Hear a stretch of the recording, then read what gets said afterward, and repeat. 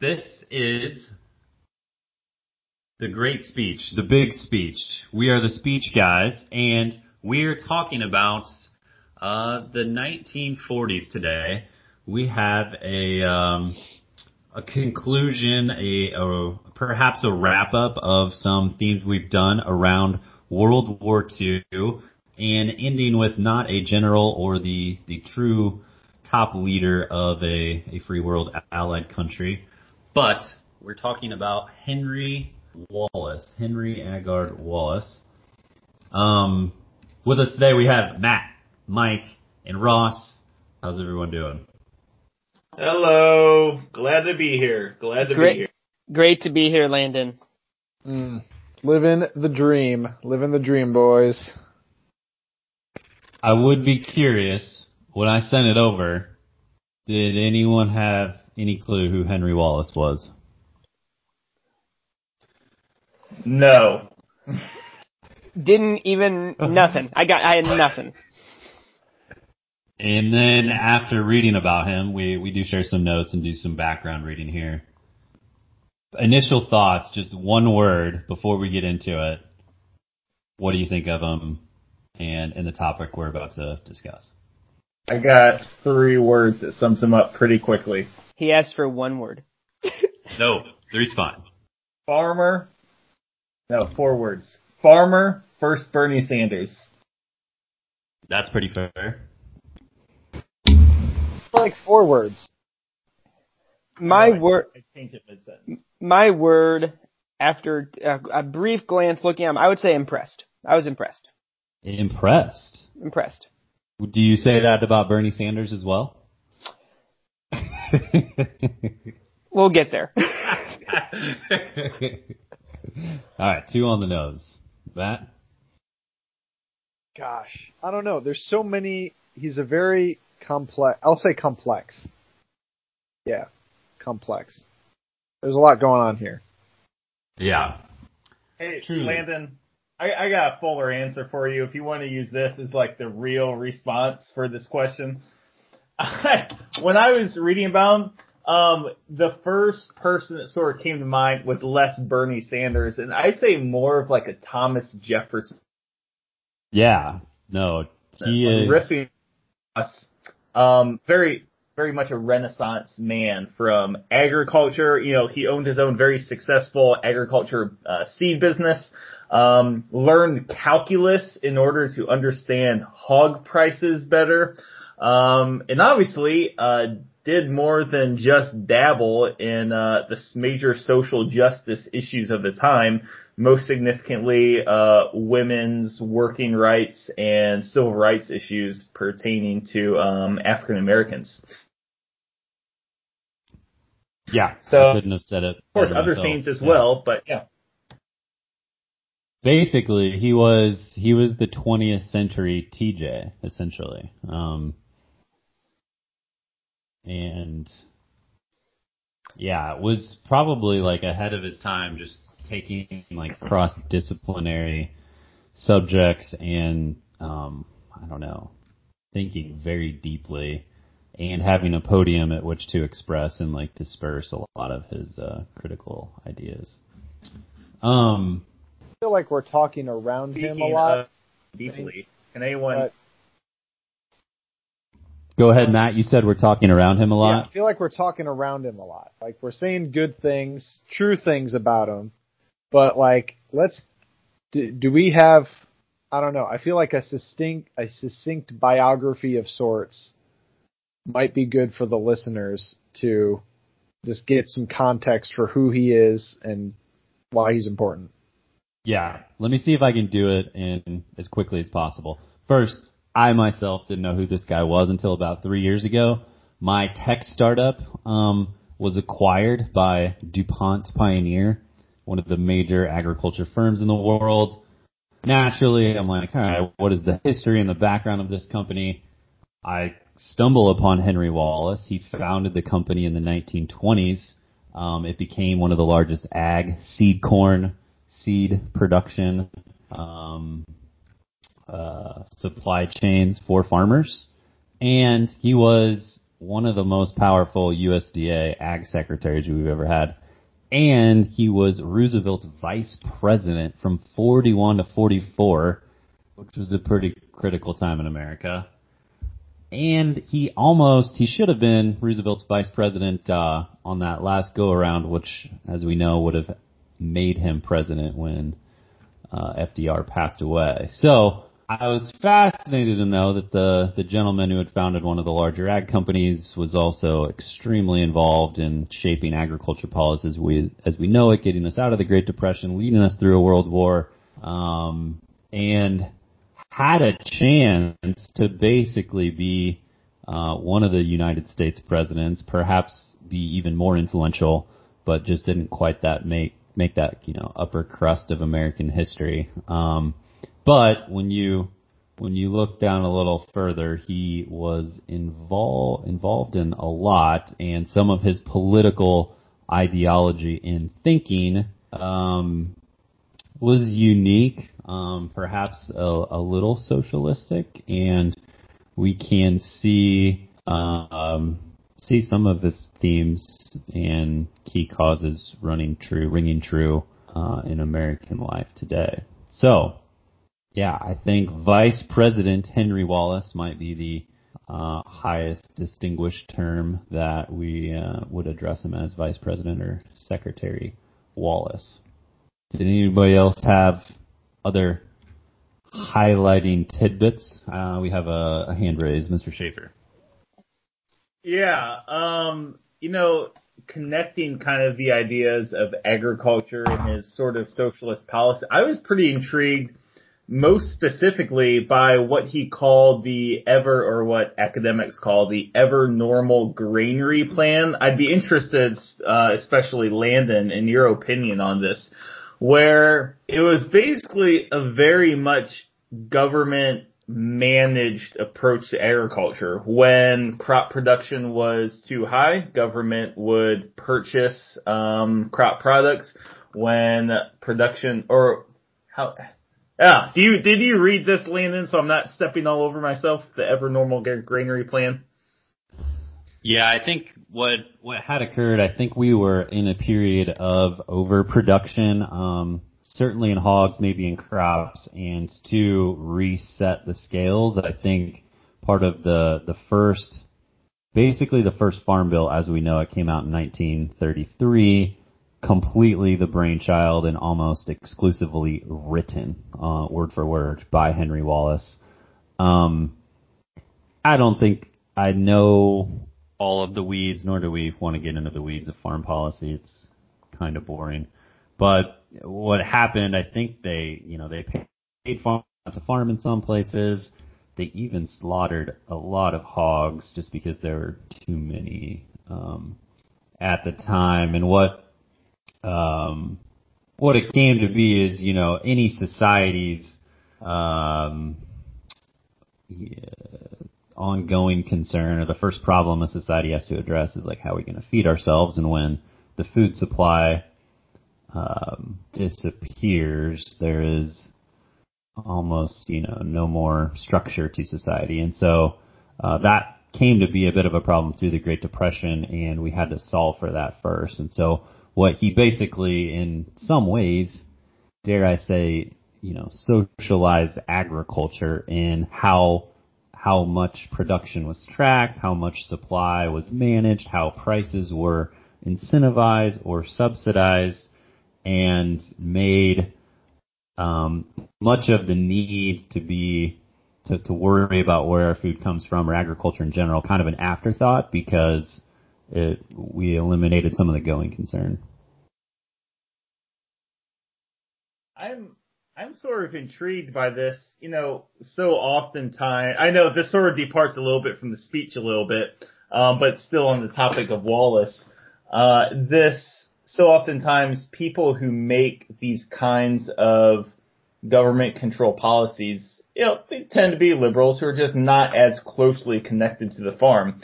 Obviously, in Wallace's case, he was proposing, he was acting on these kinds of policies, but he was someone who deeply understood agriculture.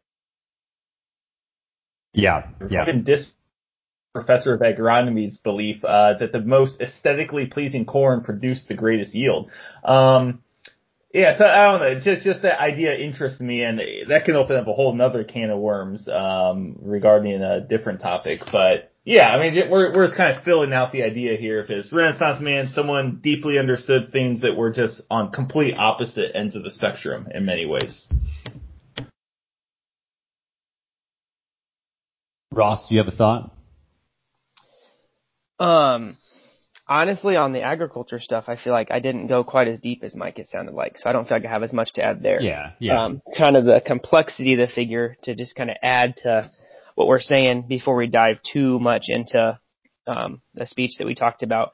Just, I kind of also, I mean, in some ways, like Mike said, kind of opposite ends of the spectrum, kind of some liberal policies, but then very imbued and like identified with agriculture, which today in a politician, I feel like you don't see those two types of things. But then kind of a third one, he just had some interesting, I guess I didn't dive too deep, but just almost religious thoughts as well.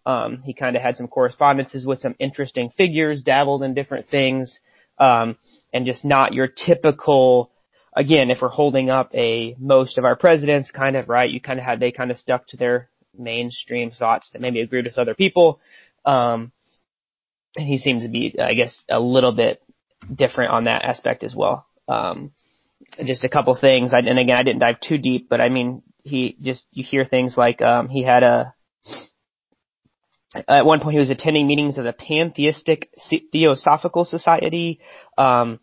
He left the liberal Catholic Church, which helped found, to join an Episcopal church. Later said he dabbled in mysticism, had a correspondence with some kind of weird Russian-sounding guy.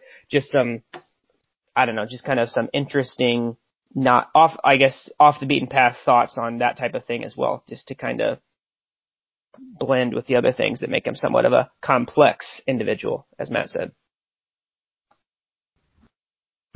Great thoughts, Ross. He also gave a speech, Landon. Should we direct our attention to the speech, kind of bring us back to his legacy, which makes us talk about him here? Absolutely. Yeah, so the speech, it is titled The Century of the Common Man. And I knew Henry Wallace to have he was a prolific writer. I think it must be said before I jump into this, just how much he wrote. His grandfather and his father owned one of the primary ag publications in Iowa at the time. It still exists today in a couple different forms, but it was called Wallace's Farmer. Huge circulation. It was essentially a way that a lot of Midwest America got their news, got their studies, learn about how to be better corn, soy, hog farmers. And so as soon as Wallace got done with Iowa State, he went to go work for his grandfather's publishing company. So, he was a writer for that and also used some of those things Mike was talking about, calculus. He essentially, there's a little bit of credit, he almost single-handedly invented the study of agriculture, economics, and applying some of the mainline economic theory and statistics to getting, essentially a cohort of people around the country to build those principles out in agricultural markets. So when he came to Roosevelt knew him as a brilliant mind and needed help to fix and guide a lot of rural America and fix the food and grain markets. And so Wallace was perfectly suited for that. He obviously rose and became vice president in 41 and was tapped to essentially be part of the message to get America involved in the war and to be behind it. And that is the setting for this speech.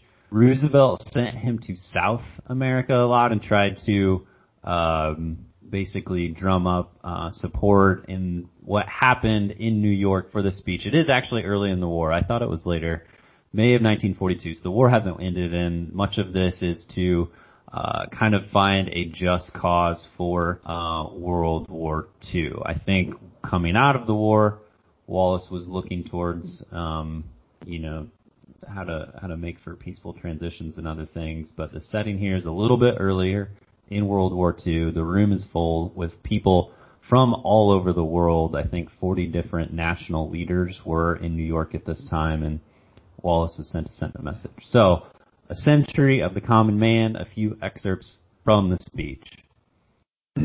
As we begin the final stages of this fight to the death between the free world and the slave world, it is worthwhile to refresh our minds about the march of freedom for the common man.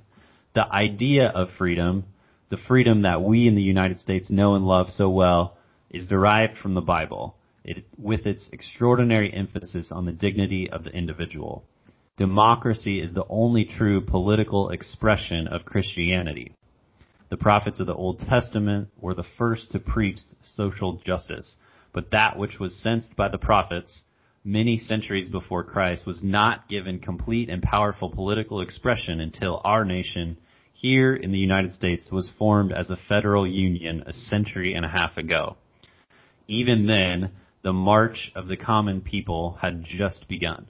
Most of them did not yet know how to read and write. There were no public schools. Men and women cannot be really free until they have plenty to eat and time and ability to read and think and talk things over. Some have spoken of the American century. I say that century on which we are entering, the century that will come after being in this war, can and must be the century of the common man. Perhaps it will be America's opportunity to support the freedoms and duties by which the common man must live. Everywhere, the common man must learn to build his own industries with his own hands in practical fashion.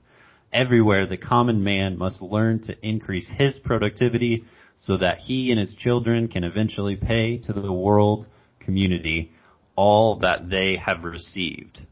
No nation will have the God-given right to exploit other nations. Older nations will have the privilege to help younger nations get started on the path to industrialization. But there must be neither military nor economic imperialism.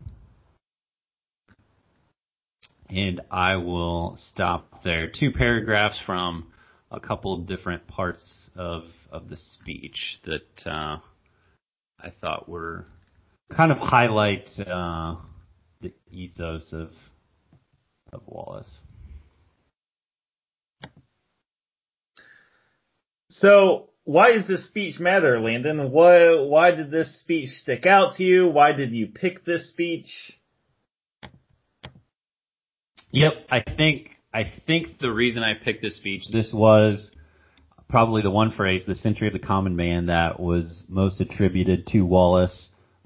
This speech, given the first time that he gave the speech, he gave different versions of it and was pretty good at stumping around this message. What it evolved into over the years was, and I say over the years, probably the next 3 years, is there became a fear of, post World War II, of what roles Russia would play in some of the redevelopment, and there was probably a key feeling that as soon as we defeated the Germans, should we go on to Moscow? Should we snuff out communism? It's not that much better than Nazism, and that existed in several forms, obviously, over the next couple decades as we fought other wars. And Wallace could already see, this speech doesn't show that, but in Wallace's history, he could already see that was the case, that last sentence I just read, there must be neither military nor economic imperialism. There was going to be a want to keep the war engine running, to find the next enemy, to keep that part of it up, and he very much was like, let their policies, it can be a test. Maybe they should let communism run its course, and we will prove that capitalism and democracy is the best God-given form for the individual common man, and he did not want to go fight wars. That verbiage that he had ended up, he was ousted essentially from the nod to continue under Roosevelt's VP and replaced with Truman in 1945. And so back then, VPs were still elected separately. And at the party convention, Wallace was basically subbed out for something a little, Truman wasn't quite as a known figure at the time, but more easily, perhaps would get in line or not ruffle so many feathers on some of this more grander, visionary, perhaps a little socialistic ideas that Wallace had. So I think that interesting point of who Wallace was and how he might have affected post-war America, I think this speech points to his background. Yeah, I think what's sort of striking to me about his ethos, if you will, is how, it's not like he was apathetic towards communism or that he was a socialist. He was obviously different from Bernie Sanders in the fact that Bernie Sanders is a socialist. Wallace was not a socialist. Right. But he simply believed that the best way to resolve this is to die on, which, I think one can argue, it sort of has, right? Obviously there is no more Soviet Union. Is Russia a world power? Yes and no, I suppose, is the most accurate answer. And, it's an interesting sort of thought experiment. What if we had this sort of mindset applied towards, Islamic extremism? Or this can sort of, but just, taking ourselves back to 2003, 2001 era, where President Bush wanted to take us to the Middle East for war. Regardless momentarily of the rightness or wrongness of that, I don't know, how would things be different if we had this attitude of more, it will die out on its own? So just an interesting approach that you don't necessarily hear articulated a lot. Everything has to be very aggressive, it seems like, or else what are you doing? But, yeah. So I want to jump off what Mike just said a little bit. So real quick before I get into it, I think part of why the speech, he set it up from the very beginning, right? We said, this is during the war. So, right, in some sense, it's like we're going to talk more about him not wanting to maybe be as involved in what would be the Cold War and things like that. But it's not like the dude was a straight up pacifist or anything, right? He's given this speech to not drum up support necessarily, but sort of, I think, drum up support for a war. So it's not like he's like some, weird figure, pacifist, let's not ever fight any wars. That's not him either. No. And then he even starts his speech, the segment you chose started with, right? He sets it up as the free world versus the slave world. So, very much almost like these are the good guys, these are the bad guys type thing. So it's not like he's a pacifist, and he is, in some ways, this speech makes it clear what we should be involved right now. And yet, like you said, at the end, he definitely got his maybe points across, right? That being against imperialism, and then Mike, you brought up then the thought experiment, what if we just let this die out, there was a quote, that I found interesting that kind of, pretty much played this very, this doesn't play the thought experiment, but we have two differing opinions on Wallace. So this is from The Untold History of the United States, okay? And Oliver Stone argues that had Wallace become president in 1945, which, like Landon said at the beginning, was, not that far from happening, quote, there might have been no atomic bombings, no nuclear arms race, and no Cold War, end quote. So it's like, okay, that sounds pretty nice. Maybe we should have had Wallace become president and just let it die out. contrast, Ron Capshaw of the Conservative National Review argues that President Wallace would have practiced a policy of appeasement that would have allowed the spread of communism into countries like Iran, Greece, and Italy. So pretty much, the other viewpoint that, yeah, he's pretty much practicing appeasement, and then we have similar things to what we saw way back in the beginning of this World War II segment, right, when Churchill was the only voice arguing we should fight for Stalin, where the powers that be, or we should fight, Hitler, where the powers that be had more of the, oh no, like let's let him be, we don't want to fight a war, and then obviously it led to almost Hitler taking over Europe. So, yeah, I think those are just interesting questions because I feel like it's kind of one of those things that hindsight's usually 20/20, but in the moment that can just be, I mean, I guess it is a hard call, but it just like you said, kind of an interesting thought experiment, I guess at times. Yeah, and I think that's why I find Wallace so complex. Is that he's not this pacifist. He's not certainly not a socialist. Just from like the excerpts that you read, Landon, about democracy being the only true political expression of Christianity. He's very much like for this war against the Germans and emphasizing freedom. And I don't think, and I don't even know that if you were to think about just how things ended up transpiring with Russia and what they ended up doing on their end, obviously it's more complex because, you know, that there's United States, I don't know if aggression is the right word, but assertion, you know, and certainly, this involved United Nations and Great Britain as well. Like they were very concerned about Russia being a world power too. It wasn't like just us who tried to push back against the Russians. But he's just very, let me take a step back for a second. I think this might have been in the second speech that you posted, Landon, about him kind of with this idea of, kind of taking a step back, letting things die out, not being super assertive.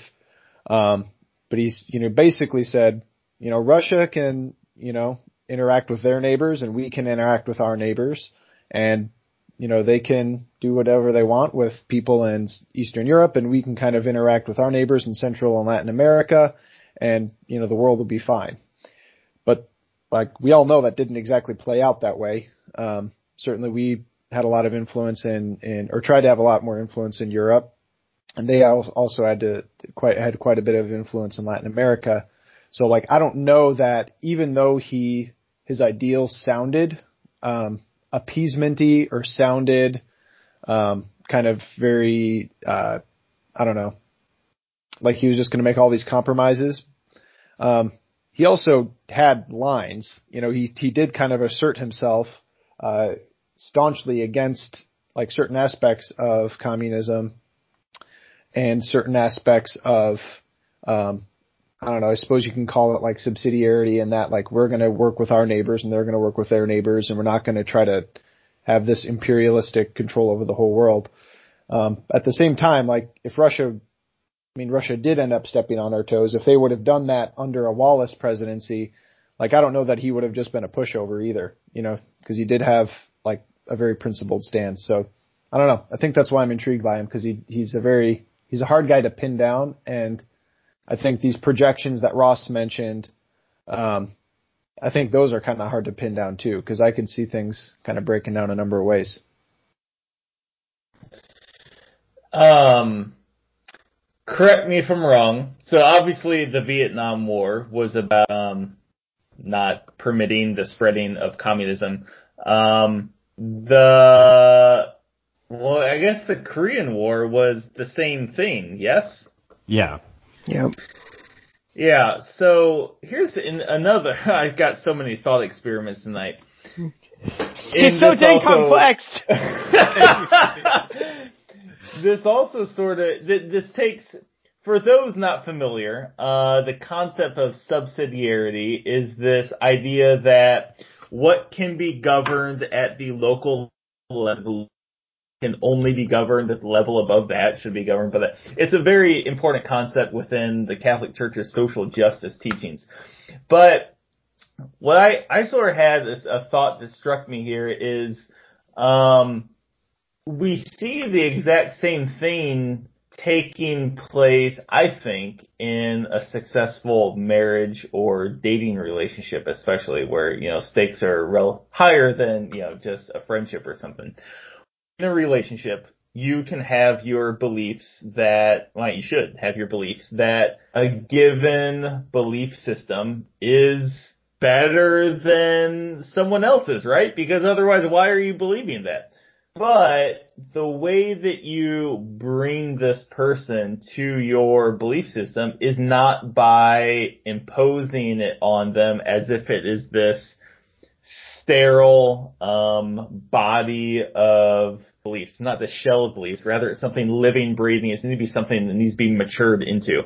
And I see that same sort of parallel in Wallace's perspective on how to bring the rest of the world into a thriving capitalistic democracy, not through the approach that the United States more or less took, where it was, if we see communism, we're going to spill blood for it, but rather it will die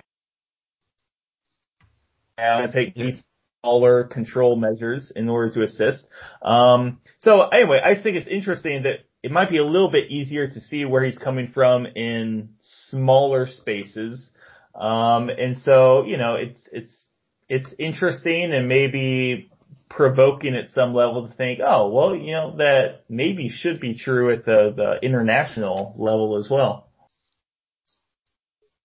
Yeah, I think that's an interesting thought. And then, we probably want to get on something else too. I don't think we want to beat a dead horse too much, but then just to add to the thought experiment though, right back at, not necessarily to disagree, but just to kind of keep the thought moving. So like you said, it's almost like maybe we should have thought, maybe these wars, should we have done this? Maybe we should have let it die out. But what if they had taken that same logic to Hitler? Right? That's what a lot of the British did. And Churchill was, initially, and Churchill was one of the ones who's like, nope, kind of like Matt said, line drawn too far. We're going, we got to fight this guy. So eventually the line has to get drawn, I guess, if somebody is willing to go so far. So kind of let communism die out, but look at the Soviet Union. Communism doesn't just die out immediately. Tons of people are going to die and go through bad things, so it's not so simple as just, oh yeah, it's this bad idea. They'll learn better. It's a lot of people's lives are going to be impacted by, letting this play out. So, yeah, anyway. And that's why I like the complexity, cause and I don't know how much was known worldwide at the time in terms of what was, just the degree of oppression and genocide and whatnot that was going on in communist regimes. Total estimates, it's hard to estimate just because there's, a lot of unofficial record keeping, whatever. Looking on Wikipedia, they cite probably 10 or so different, kind of studies on the death counts of communism. I think the lowest was 20 million. But that was a kind of an outlier on the low end. Everything else was 70 million and above. Yeah, during World War II, or the transition from some of these monarchy societies directly to communism, like Russia or China, kind of. I would say so. This is more the latter. So this is not what was done up to World War II. This is kind of and part of the problem with a lot of these death counts or death totals is that some include all of Russia and exclude everything else. Some include Russia and China. Some include a variety of different things. So there's not really an established means of calculating that. But regardless, whether you're talking 20 million or 100 million, it's still there's certainly a human rights issue that I would say is comparable to the Nazis. I know it's a little bit more diffuse. It's not quite as like this really profound articulation of like a genocide like the Nazis had. Like it's definitely different, but certainly, certainly alarming, certainly disturbing, and like the type of thing that, again, I don't know how much was known at the time, but yeah, certainly the type of thing I could see with more knowledge and with more exposure, that being the type of thing that a guy even like Henry Wallace would sort of would realize or have, I don't know, not like he didn't realize there were issues there, but perhaps have like just changed the equation for a guy like Wallace.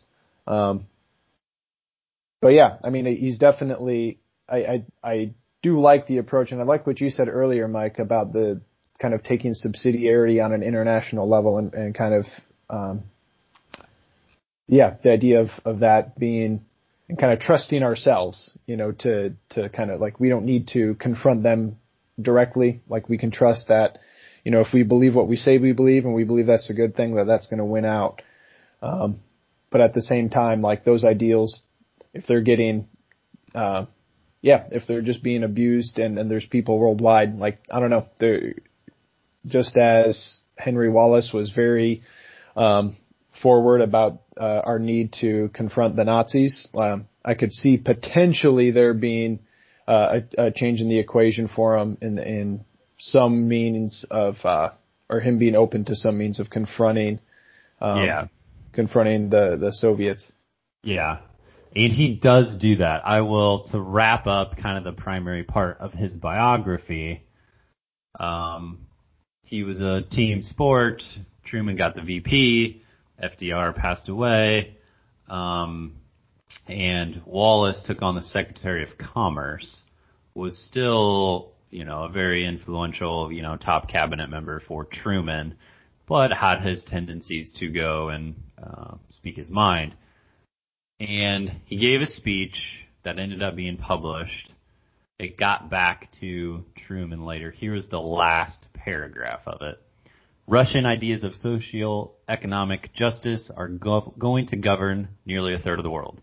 Our ideas of free enterprise democracy will govern much of the rest.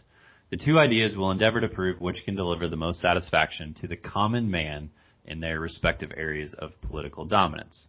Under friendly, peaceful competition, the Russian world and the American world will gradually become more alike. The Russians will be forced to grant more and more of the personal freedoms, and we shall become more and more absorbed with the problems of social economic justice. I love. Yeah, go for it, Mike. I love that line. I love it because it's so realistic. It makes sense. It's so positive. Gosh, oh man, yeah. I think we should connect that. Yeah. So again, you think we should what? You think we should what? Well, I'll just restart here. So I love this sentence from Wallace here, that this idea that the Russians and us are going to sort of kind of meet in the middle to some extent. And what I like about that is because it's so positive, it's so realistic, and, I think it is important to connect things to current events to some extent. I was watching before this debate between President Obama and Senator Romney when they were running against each other, and I saw their very diplomatic and respectful dialogue, and I thought too, of course, President Trump and Vice President Biden's debate, of course, that was infamous recently. The point here is that it was just so striking, the refreshing positivity and realism to Wallace. Gosh, I don't know. I'm not going to overextend myself any more than that, but it was just simply saying this, man, gosh, if only we had more of this realistic optimism in political offices these days. Oh, man. Even thinking to the videos I was watching on President Truman in preparation for this, like, this is sort of a meta question, and I'll cut myself off after this comment, but it's like, golly, why do more positive realism, I'll call it, today in politics? Like, what is it that makes people like Vice President Wallace so rare? I say rare. They definitely exist. I can think of a few politicians who have that demeanor. But why is it so rare? Why do we not see it in more political leaders today?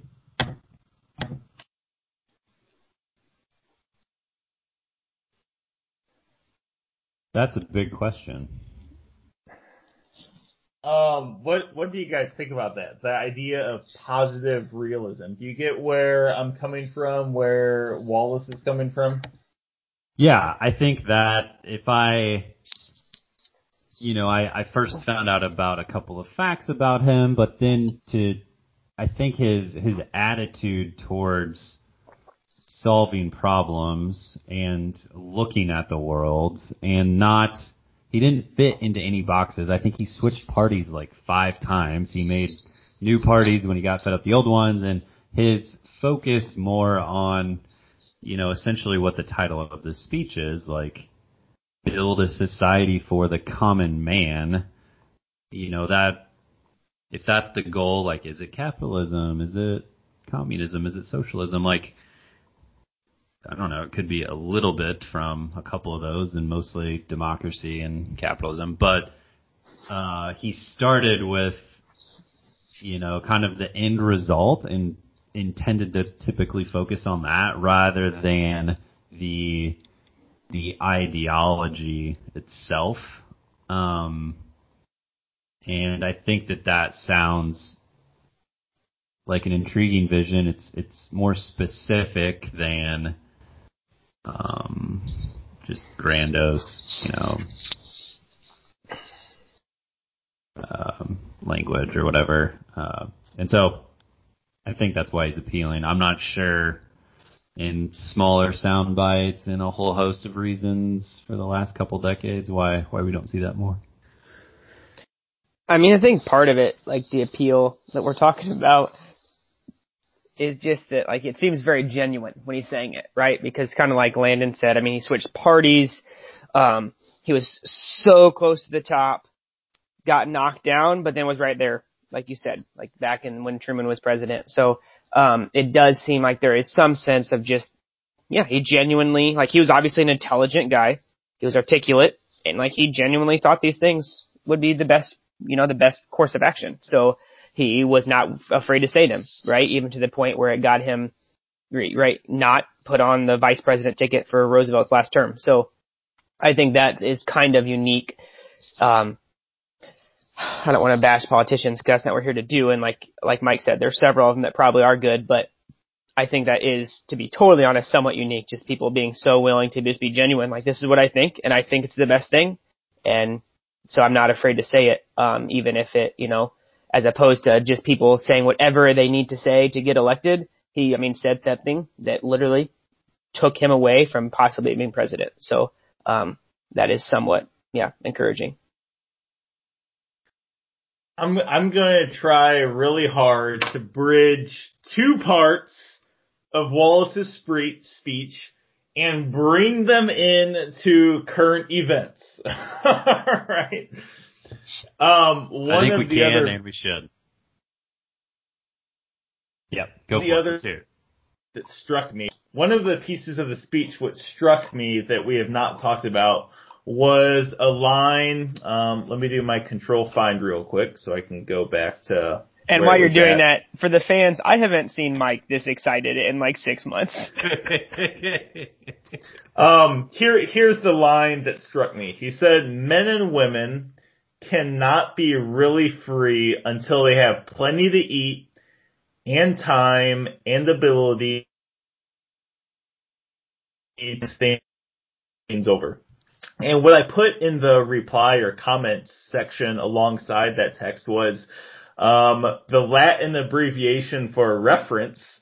Internet, question mark, question mark, question mark. Does the internet liberate or enslave? Now, of course, I mean, it liberates and enslaves. I'm not going to be an utter extremist like I'm criticizing here. But connecting it to this idea of the positive realism, we can, I think, I'm just putting this out there, when we operate in certain spaces on the internet, we can come to believe that the world is defined by more lines than it actually is. More lines between good and evil people, right? And good and evil policies. When reality is obviously not that way. Well, I don't think it is. It's in reality this constant tension between good and exists, but exists inside of every one of us, not inside of one group of people versus another group of people. And I think what the internet maybe does is it sort of like smothers this positive realism, right? Because a positive realism that Vice President Wallace brings to the table and a few other politicians is this idea that good and evil can become very blurred, right? Maybe the best way to reduce abortions is not by strictly voting for quote unquote pro-life president, but rather someone whose policies have evidence to actually reduce abortions, even though that's surprising. I have more on that if you guys want to explore that. But anyway, again, I'll stop talking. You guys picking up anything I'm throwing down, a little more explanation, where are we at? Yeah, so I think the last part I heard, you talked about the internet, but then switched to, how would I rephrase it? Yeah, I mean, it was focusing on the end result rather than the theories that may or may not get to the end result. Yeah. I mean, I think that's an accurate. Which to pull out something way far back here, and our listeners probably don't even know this, because before the podcast was a real thing, we actually did a pilot episode, a secret episode, if you will, and I can't quote it, but I believe Teddy Roosevelt himself, in a speech given post-presidency in Paris, pretty much said the same thing, that we need to stop being so concerned with, if somebody presents a good idea, it's a good idea.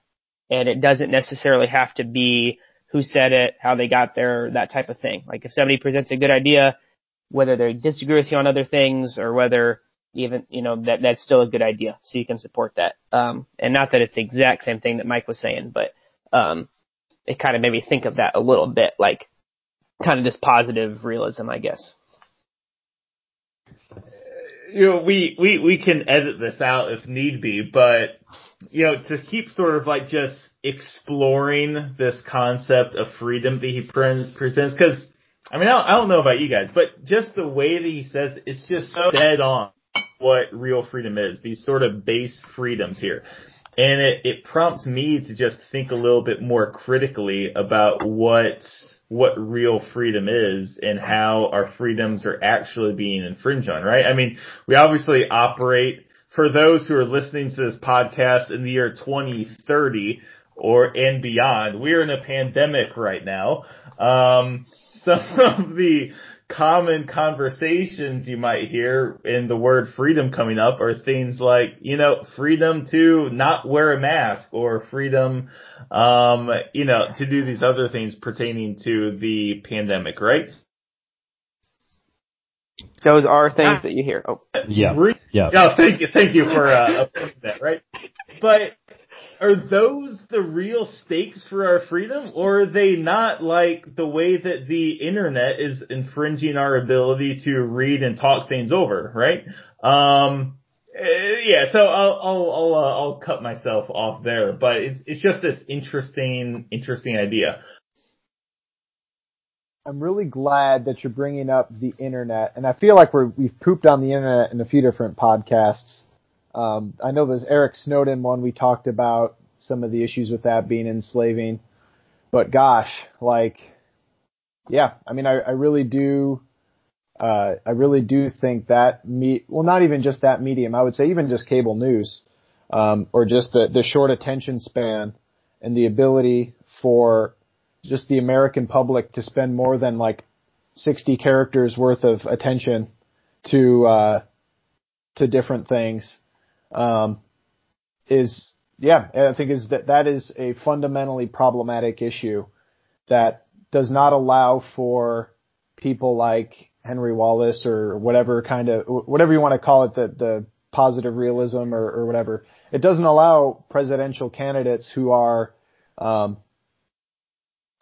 just thoughtful, realistic people.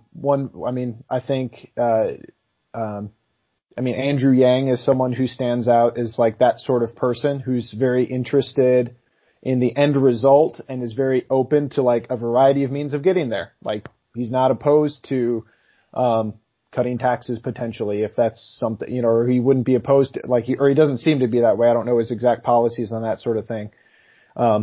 But then he's also like, well, shoot, why don't we try this universal basic income thing? Like this, mathematically it seems like it might work out, blah, blah, blah. But he's very willing to have conversations about like how to do it, not just let's do this ideological thing. But yeah, I mean, I would say more than just the internet, and perhaps the internet's contributed to this, but perhaps, just a lack of attention span has led to the popularity, and expansion of the internet. But either way, I would say more precisely than the internet per se, because, I mean, like Mike, you mentioned earlier, it liberates us and it liberates us as well as enslaves us.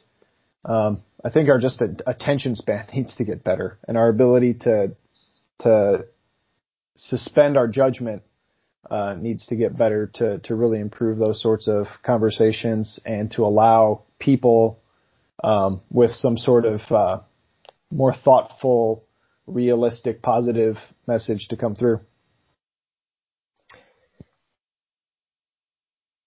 Yeah, that's cool thoughts on the positive realism. I have two other things too, real quick. So things we haven't really talked about. So right, Landon, I think you mentioned earlier in your kind of the quick bio on Wallace. So he was kind of ahead in his time, like on like some social issues, right? Like racial justice, or maybe Mike mentioned it, some women's working rights, things like that. What policy did he advocate for policies? I mean, I read that as well, but I didn't get into like the specifics. Like, what was he about for those things that he's remembered for?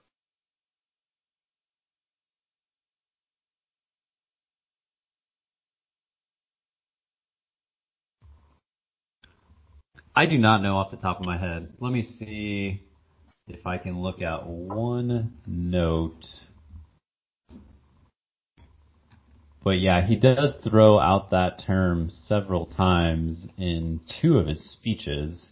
I mean, I read that, like, he was about, yeah. I think, women's working rights, something with social justice with, for like African Americans, kind of the more liberal side of things, like we said earlier, in a way. But I just didn't get into these specifics. Like, did he advocate for policies, or like what exactly did that mean?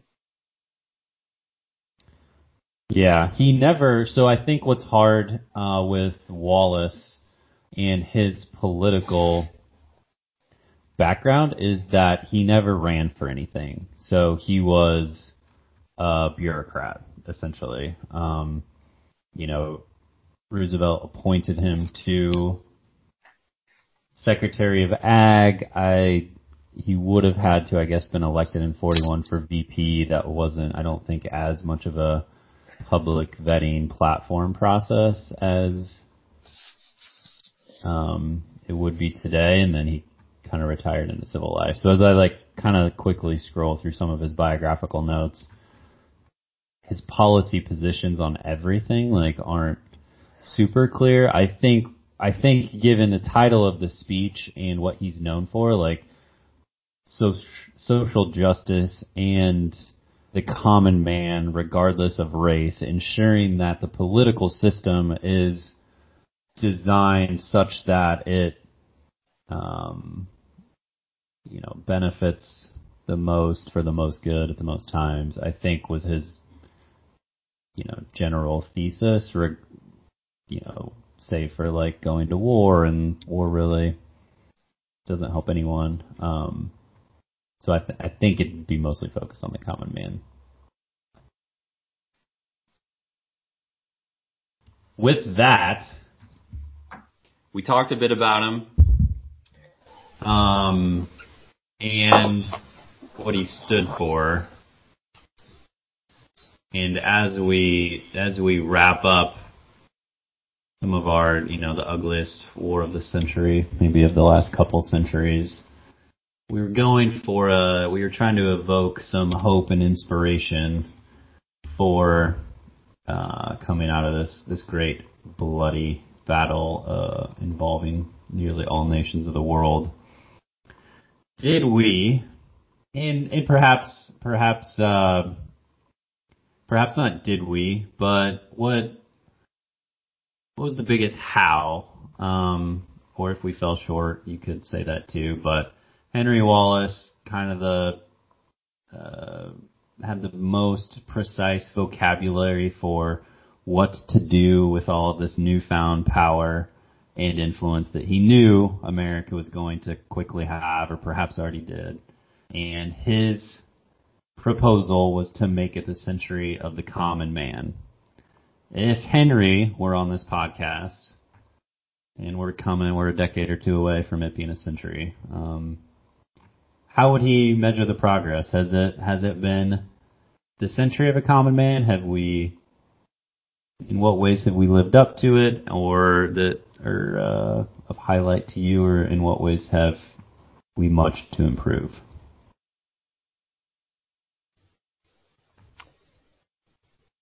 I think we have lived up to it well. Simply, I don't think we are perfect. I don't think that there's not still progress to be made. But if you look at life for humans, like in the U.S. today, compared to what they were at the time, I think you'd have a hard time saying it's not better in most ways. So I would say we're not perfect, but I think we've lived up to it well. Yeah, I think I'd have to agree. I think I sort of take a stand back approach to Ross. Remember, we're not fighting against our own personal growth against our neighbor down the street with a $500,000 house. We're fighting against being basically wild baboons in the forest, right? That's a realistic situation that humans lived in for, I don't know, like 300,000 years. That's what we're fighting against, and that is what government society has provided for us in many ways, with so little work on our part, an almost embarrassingly small amount of work. My girlfriend Maggie and I, we started doing this exercise from the Ark Manliness. There's our Brett McKay toss out there. That's 16 straight episodes. We wanted to keep that streak going. We ask ourselves 3 questions every single night. We've been doing it the past week or so. What did you receive today? What did you give today? And what problems or suffering did you cause today? And what we received is so insanely long of a list every single day because it is so easy to live in the United States versus as a baboon in the forest. That's a silly way of putting it, but it's serious at the same time. So in this very long, drawn out way, yes, it's not easy being a common man or common woman. But I think that the United States has done a pretty good job compared to the alternative. To just jump off your thought, to connect it to a thought we had earlier before Matt gives his answer, I think that's one of the things you said, what makes Wallace so appealing. And like I kind of said, he's very genuine, but that's one of the things I dislike most about listening to sometimes politicians speak is they think the only way they can get their point across is by telling you how bad it is with someone else's policies. But I usually look at it like, but you're like, compare my life or anybody's life in the U.S. right now to anybody's else. I mean, outside of like a king in France in 1500, like compare that to anyone else's life in the last 1,000 years, and it's better on every front. They have a house, they have an iPhone, and yes, I'm not saying poverty doesn't exist. I'm not trying to argue that we're perfect, but seems to be that idea of, oh, it's so bad because of this person's policies. It's like, well, things are still pretty darn good. So, to kind of ode to Wallace here, seeming to speak his mind on why he thought his policies were best, I think was a more effective approach. I'm going to echo you guys a fair amount. Because even beyond the baboons in the forest comparison, let's just look at the 1940s when he was giving this speech. There was, I mean, medically, like people were dying of polio and a bunch of other stuff, right? There was no polio vaccine yet. I don't think that was the 50s. Is that right? I don't know if my history is exactly right on that. But if there was a polio vaccine, certainly wasn't widely distributed, and there probably wasn't the whole other arsenal of vaccines and much beyond vaccine, just the medical things that we have at our disposal. Just as like one more specific instantiation of that sort of thing. The only way I would say we failed, or maybe not the only, definitely not the only way, perhaps a substantial way we failed, I would say just to emphasize a few things that came up earlier, just with our, I phrased it as like the lack of attention span. I do feel like the thoughtful soul, and perhaps this is a false nostalgia for a time that never existed. Maybe everyone was just as kind of immediate and thoughtless as they are nowadays. You just weren't there to experience it.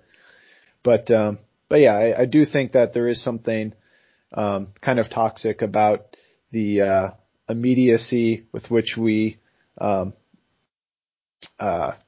digest, not even digest, just consume and then spit out media and data and things that I think does kind of suck the soul out of things. So I would say in that way we've perhaps failed to live up to the century of the common man.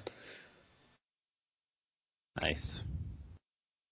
I would say if Henry were sitting here, Vice President Wallace, I think it would look far different if we were reviewing the major milestones of the decades that made the history books. You know, I'm not sure it would line up with exactly maybe the way he thought it different points would look. Not a good or a bad thing. I think what he envisioned and how things unfolded, we did get into wars. A war every other decade or a little more. But to use an example of today, 2020, we've had a trade war, we're calling China's hand and, making sure they're doing business ethically, treating their people better and on the condition that we'll sell corn to them or whatnot. And I think, there's an entire, almost mercantile country, 1 billion people who in the last 30 years, whose standard of living has, skyrocketed. Many tens of percentage points have come to the farm, to the city, and are not impoverished anymore, all, between the Western world, perhaps the United States leading it, buying their stuff, and our commercialism and capitalism is driving, the benefit of other nations. And I think that he was right. I think capitalistic democracy has its tools and ways to bring people up, and I think sometimes the nuance of how that works and how it's if standard of living and people's comfort and their ability to to read and write and think and talk and do that with a phone, with books. I think more people do that today or have the chance of doing that today than in 1940 by a significant amount. And yeah, I think the common man has achieved a lot. So that's Henry Wallace. Any final thoughts? I got one quick final thought. Sorry, Landon, before you take us home, if that's okay. So just add to the I'm going to do this in quick, but just add to the complexity of Wallace and how even in my own head, my wheels are turning, because 5 minutes ago I was arguing that the common man's doing so well. But one thought I had, kind of jumping off Matt's point, like he commented, like, yeah, we're not perfect, but one area where I think we've failed maybe, I'm going to give a quick shout out to a friend of a couple of ours. His name is John Zegar. Me and John disagree on a lot of things. We agree on some things. We like to argue about them. But one point that I will say he challenged me on a couple months ago that just kind of stuck with me was, if things are so much better, so kind of thinking, right, he's vice president in the 1940s, so to paint a picture, and I understand that's a stereotype to our fans, but, you know, kind of a time when the typical quote-unquote family, right, you have your mom, your dad, they had a bigger family than we do back nowadays, maybe 5, 6 kids, the dad worked, the mom stayed home. That picture, right? The idea of it seems that was a legitimate thing at some point, right, that we kind of had, that kind of one income could support a big family kind of thing. And I think in today's world, it seems incredibly daunting to someone, say 20 years old, that, wow, I could have a spouse and 5 kids on just my income and provide effectively. I think that's really hard for a lot of people. And to me, that's kind of a common man, you're right? So that's, I think, to kind of add to the complexity we've talked about so much. There's a lot of sides to different things, but that is, I think, one area that thought, I guess, has stuck with me a little bit. So, Landon, you can take us home. Yeah, certainly. I think that Wallace understood the long arc of history and talked about a couple times, like, you know, the American Revolution, the French Revolution, the Latin American, Bolivian, German, Russian.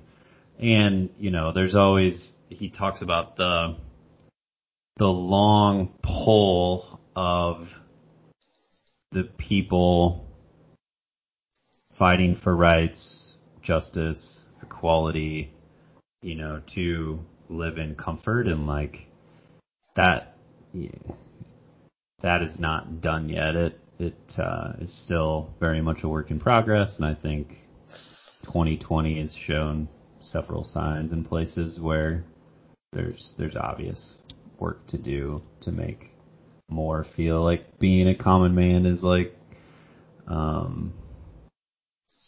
you know, the best thing you can have, because for many people, they're not there yet, or they don't feel as satisfied. So, great discussion. I really enjoyed this one. I think there's some gems hidden in history, and here at the Great Speech, we're always going to find them and talk through those forgotten to history and the lessons that we can still learn from them today. Until next time.